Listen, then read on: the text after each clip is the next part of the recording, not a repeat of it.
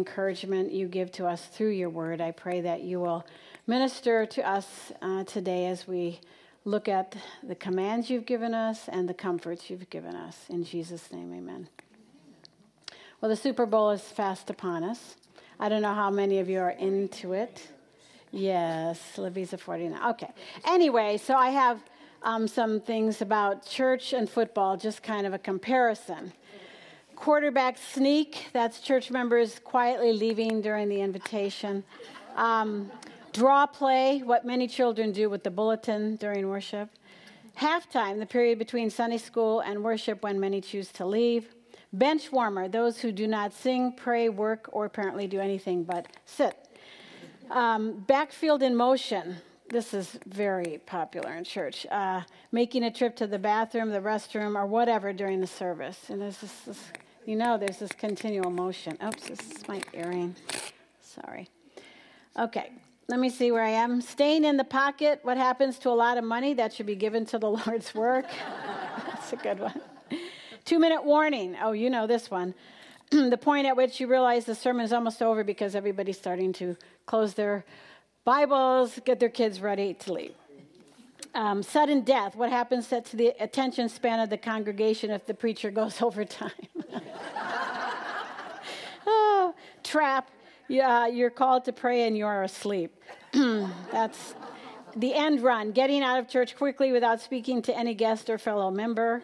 Flex defense. The ability to allow absolutely nothing said during the sermon to affect your life. Halfback option, the decision of 50% of the congregation not to return for the evening service. And then the blitz, the rush for the restaurants following the closing prayer. So, a little football humor. Well, it's been a very big gap of time since we finished our study last week in chapter 13, and back in December. And we left off with the betrayal of Judas to Jesus, and then Jesus speaking directly to Peter about the denial he would bring and carry out. So as we begin chapters 14 through 16, the focus starts out with being on comfort. Then Jesus will admonish his disciples, and finally he will predict what's to come as they bear witness of him in the future. The disciples are confused, they're perplexed, and they're greatly troubled. And their emotions caused them to be sad as they tried to grasp that Jesus was to leave them, and they could not follow him at this time. What's especially meaningful is that this is the night before Jesus is being crucified, and he's going to bear the weight of sin for all who would believe. He was facing complete abandonment and separation of the Father, and yet here his thoughts are love and concern for his disciples. Jesus himself was troubled in spirit, chapter 13 says, and yet his love caused him to comfort his men as they would soon experience the reality of him being away from them. So Jesus brings comfort in numerous ways. The first one, he says, you need to trust in me. Let not your heart be troubled. Believe in God. Believe also in me. The thought is, do not let your heart be troubled any longer. Clearly it is troubled. So I'm telling you to stop having your heart be troubled. Jesus completely understood their fears and concerns, and though they were unaware of his pain, he felt their pain, and he comforted them. Jesus is consoling his disciples when he himself, as I said, is about to face the cross. And he tells them that just as they believe in God, they are to believe him. They are to trust him. These verses apply to us as well, because life on this earth in a broken world is full of troubles and disappointments and hard circumstances, and on goes the troubles. But what Jesus is saying to his disciples back then in that room, he is saying to each of us here in this room the same thing. It is a command to not let your heart be troubled any longer. The next command he gives is to believe also in him. Jesus is deity. He is equal to God the Father, and therefore he must be trusted. He must be believed. They needed to believe that Jesus knew exactly what he was doing, that his going away and leaving them had a purpose, and that he wasn't abandoning them. Keep on trusting God and keep on trusting Jesus. At this point, Jesus doesn't fully explain why he must die on the cross, but here he demands that they trust him and they rest in him, even when they don't understand what is going on and what he's doing. Within hours, Jesus would die, be buried, and clearly their faith was going to be greatly challenged at that point. The only remedy for a troubled heart is confidence and trust that Jesus is who he says he is. He truly is a Savior for sinners. He's made that possible because he suffered and died. The same truth and command is for each of us here sitting in this room. He says to us, don't continue to be troubled. Keep on trusting God. Keep on trusting me. Jesus asks his disciples to continue to rest in him with their entire being.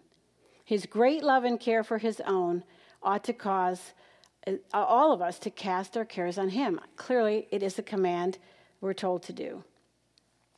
Then he goes on to say, you can trust me for your future. In my Father's house are many dwelling places. If it were not so, I would have told you. For I go and prepare a place for you. So again, Jesus brings comfort here by telling them that their separation from him is just going to be temporary. And even though he was going away, he was going to prepare a place for them, and they will all be reunited one day in glory.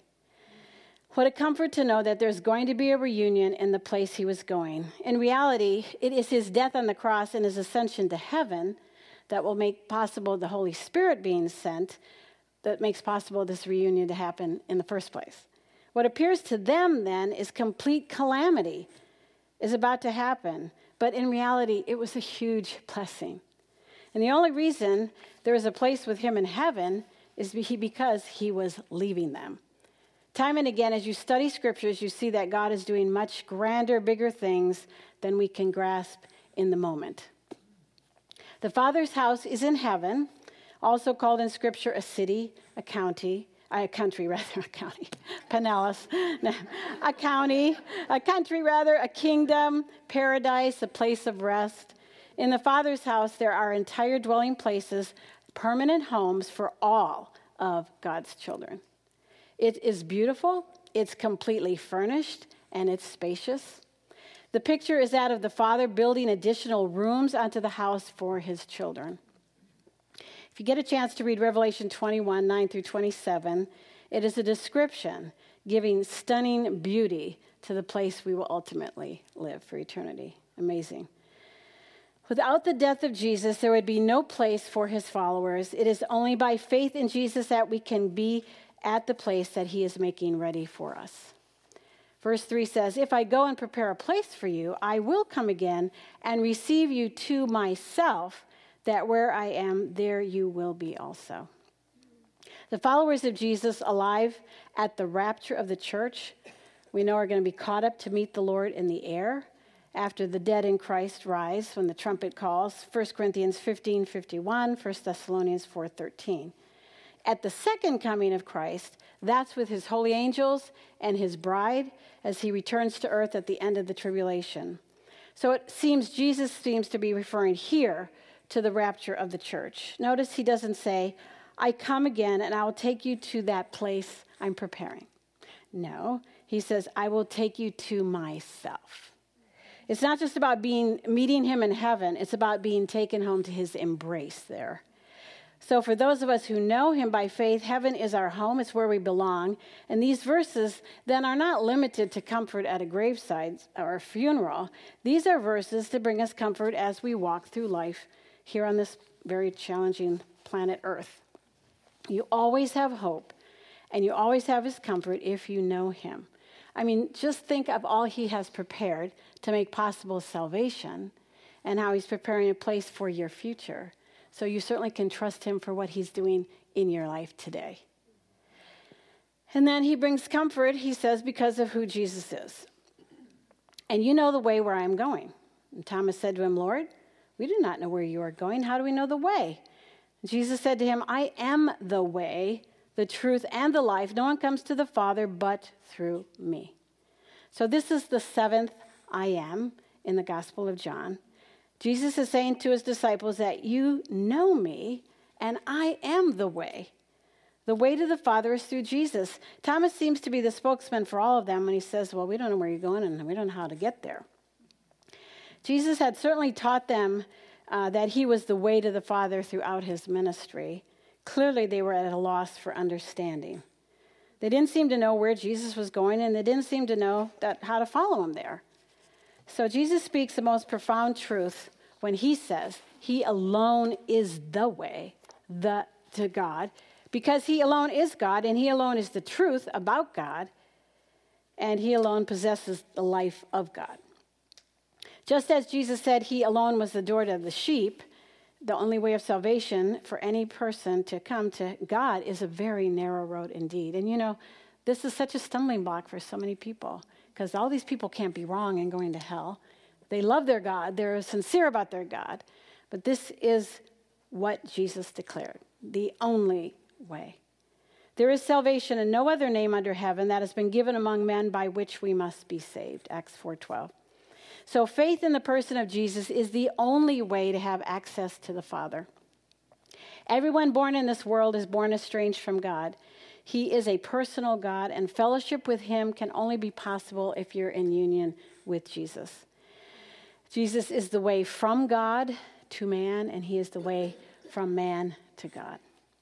He is the living truth that sanctifies and guides us and sets us free. He is the source of life. He is the giver of life. He alone has the words of life. He alone gives abundant life. He is the way because he is the truth and the life. And then he brings comfort in reminding them again to rely on him, the person of Christ. If you had known me, you would have known my Father also.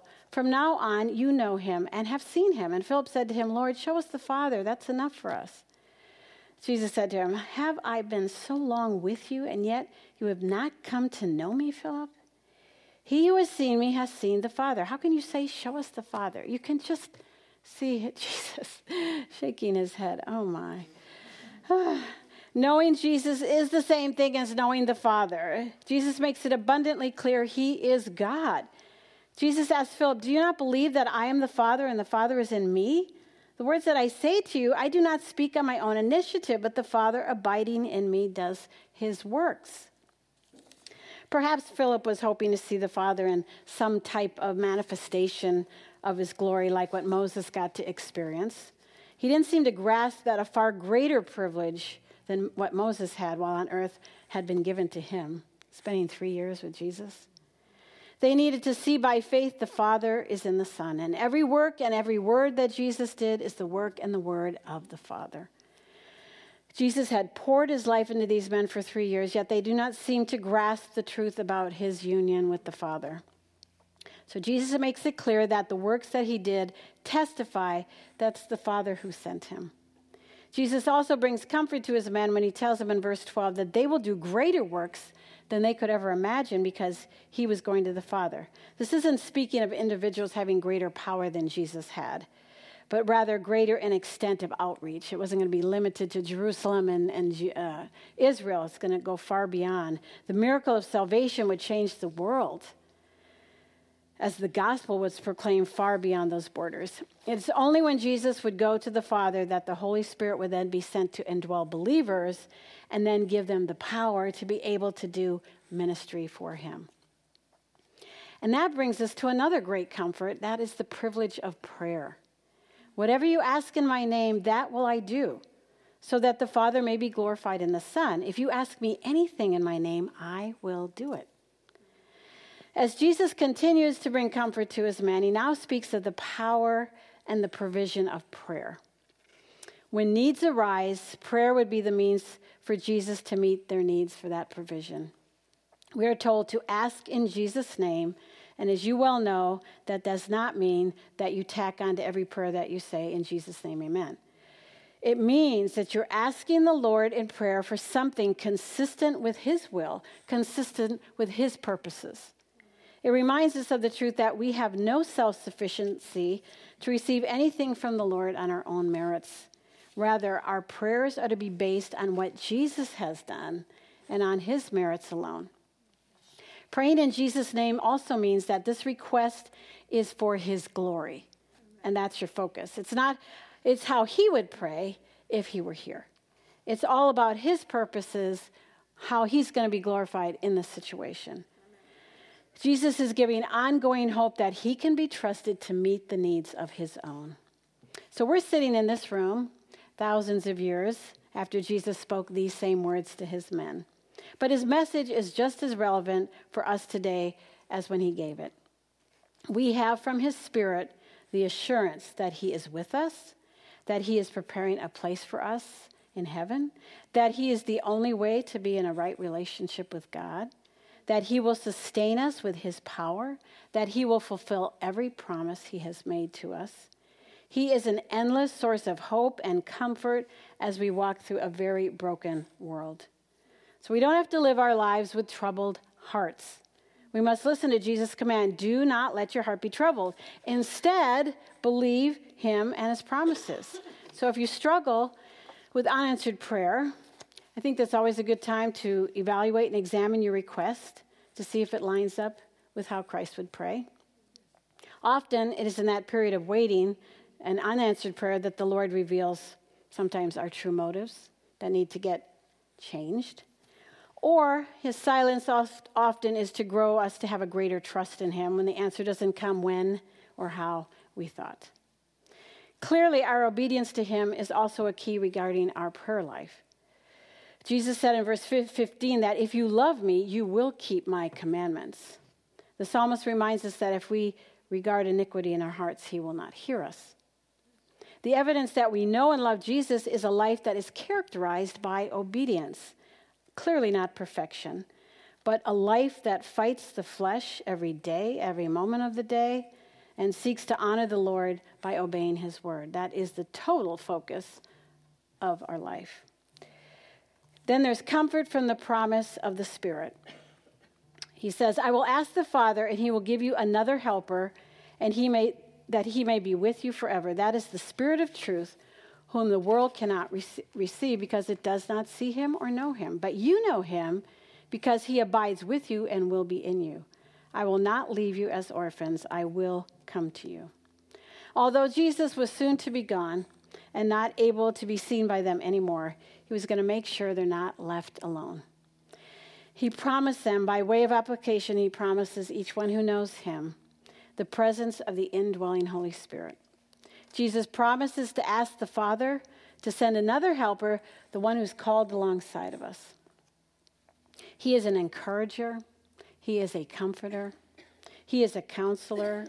He's the one who intercedes for us when we don't even know how to pray. He's the one who exhorts us. He's the one who convicts us of sin. The Spirit is another helper just like Jesus. And though Jesus was soon to leave them, he promised that the Holy Spirit would be with them forever. The Spirit is called by Jesus the Spirit of truth because he reveals spiritual truth to his own. The world does not know or recognize the Spirit, but he will indwell and abide in every believer who comes to him by faith for salvation. In the Old Testament, the Spirit was with believers, and in the New Testament era is the time Jesus promised that every disciple would be permanently indwelled by the Holy Spirit, who will empower us to do ministry for him. Jesus continues to bring comfort by stating that he would not leave them as orphans in this world. After his death, he promises to come to them. These same disciples would soon be a witness of his resurrection. And that reality proves that they too will be resurrected one day because Jesus proved he has power over death. The Holy Spirit, the helper from the Father, will send to them. The Father will send to them. He will teach the disciples all things and bring to remembrance all the things that Jesus taught them. And thus we have the inspired word of God. And thus we're studying the Gospel of John because the Holy Spirit brought to John's mind all the things that Jesus taught him while they were together. Then we have comfort from his peace in our hearts. Jesus said, peace I leave with you, my peace I give to you. Not as the world gives do I give to you. Do not let your heart be troubled, nor let it be fearful. So the peace that Jesus leaves with his own is a treasure from him. It's a legacy. It's what he gives to his own. And the only way there can be peace between us and God is clearly if we've trusted him for our salvation The death of Christ is a sufficient payment for the debt of sin that we each have. He was punished in the place of all who would believe as though he were the sinner. And then he did this so that all those who come to him by faith are treated as if they were the perfectly righteous ones, like Jesus. Once enemies of God, we can become his friends, his children, based on the atonement of Jesus on our behalf. That is what brings us peace with God. That is how we are justified, declared righteous, and have peace with him, no longer his enemy. Besides being at peace with God, that happens the moment we put our faith in Jesus alone to save us, there is clearly the peace of God. That is to guard our hearts and minds. It's supposed to be like a soldier, guarding our minds so we don't fall into those deep pits of dark despair. Philippians 4:7 makes it clear. Set your mind on the things that are true and think on the things that are true. Peace is also a fruit of the Holy Spirit. Peace, Jesus said, because Jesus is the God of peace, he says, I give my peace to you. Peace comes from all three persons of the Trinity, Father, Son, and the Spirit. The Holy Spirit has the ministry of giving peace to believers. This very same peace that kept Jesus calm when he faced scorn and hatred and betrayal and death and torture on the cross is the peace he gives to his own. Clearly, his circumstances were horrific, and yet he had peace because he knew he was doing the Father's will. I think we all recognize that the world offers no peace at all. They have moments that they call peace. It's a vacation, and that doesn't always go well. For some people, it's substance. For some people, it's a romance or just the thrill of buying something else again. Brief moments of a good feeling. And they may talk about peace. Then countries may sign peace treaties, but it's an illusion and it's a temporary escape. Only those who know Jesus can have peace with God, and only those who know him can experience the peace of God in the midst of turbulent life on earth. Again, at the end of verse 27, Jesus tells his disciples, do not let your heart be troubled or fearful. Again, he commands his followers. We are responsible then, ladies, to believe his promises, to seek and pursue peace. Those who love his word have his peace. Psalm 119, 165 says, God is the one who fills us with joy and peace in believing. So, if we live in anxiety over what has happened in the past, over what might happen in the future, then we simply fail to believe who he is, what he's told us to do, and we're disobeying him. Philippians 4:6 says, be anxious for nothing, but everything by prayer and supplication with thanksgiving, let your requests be made known to God. And the peace of God will surpass all understanding and will guard your heart and mind. So we forfeit that peace when we choose to disobey his word. No, I'm going to worry. I'm going to be filled with anxiety. And it's sin. It's a failure to think about what else Jesus said in Matthew 6. He cares about little birds that die. And if he cares about them, how much more he cares for his children and their every need. So if we struggle, whether it's worry about the future or a guilty conscience from our past, all these things seek to destroy your peace. But repentance over sins that Christ has already forgiven on the cross, that brings us back to a place of peace that he has given each of his children. So my prayer for each one of us is that studying this chapter brings us to our senses when we're tempted to be filled with anxiety. We are commanded. It's not a suggestion. You really shouldn't let your heart be troubled. No, he says, do not let your heart be troubled. This is not our home. He's preparing our home for us in the future. He's given us the indwelling Holy Spirit to guide us, to teach us, to convict us, to comfort us. He has blessed us with every powerful resource in prayer. He is the way, the truth, and the life. He is the author of peace. So will you listen to his words? He's telling you, do not let your heart be troubled.